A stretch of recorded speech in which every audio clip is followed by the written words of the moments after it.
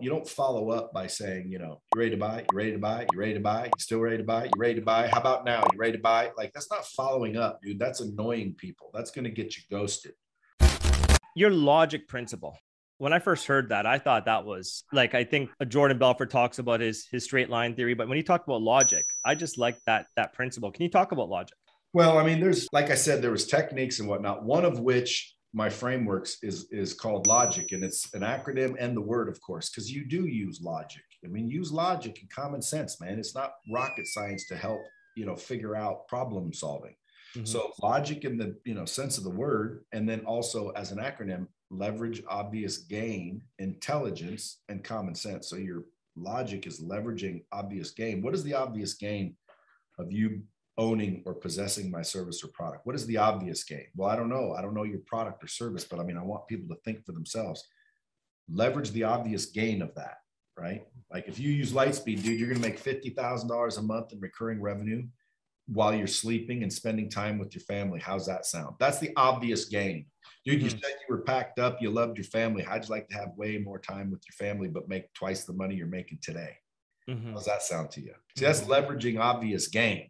Okay. Then intelligence and common sense comes into play when it comes into like solving problems. Like, for example, if you said, well, Brad, I got to get my wife. Now that's quote unquote an objection, right? Yes. So the first step is to identify and isolate the objection, because most people don't understand that you can't close a smokescreen. You can't close a false objection. You can't close a lie. If I'm giving you a reason that's not true and you're trying to solve it and close it and figure out a solution for it, and it never works, and I leave and you're like, man, I couldn't figure it out. Well, that's because it was a lie, dude. I was bullshitting you, man. You weren't smart enough to identify and isolate the objection, make sure that it's real, because you can't close one that isn't real. So the step one in that game is to figure out what the real objection is and confirm it, identify and isolate it. And then once you isolate that shit, step two to close the deal, to move from a no to a yes, because that's what a closer does. You don't sell somebody that didn't say no. Okay. You close a deal when they said no at one time and you turned it into a yes. Then you close the deal. In order to get them from a no to a yes, well, that's the trick. And it's very easy to do if you know what you're doing. So what you do is you identify and isolate the objection. You do that by creating a hypothetical solution. Hypothetical gives you unlimited power. And then if hypothetically it fixes their problem, what would their next words be? What would it be? You're saying no.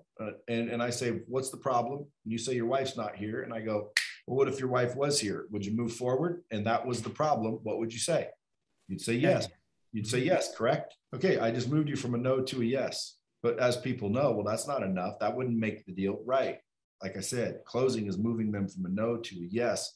And then you bring in logic, because step two of that, identify and isolate the objection, is use logic and solve the problem. Because whatever the problem is, if you solve the problem, right, or come up with a better solution to that issue, they're going to move forward.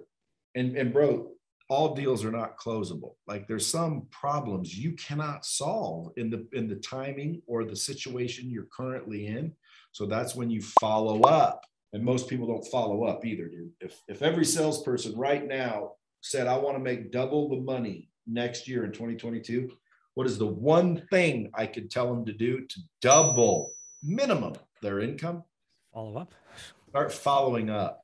Okay. Yeah. Most people don't.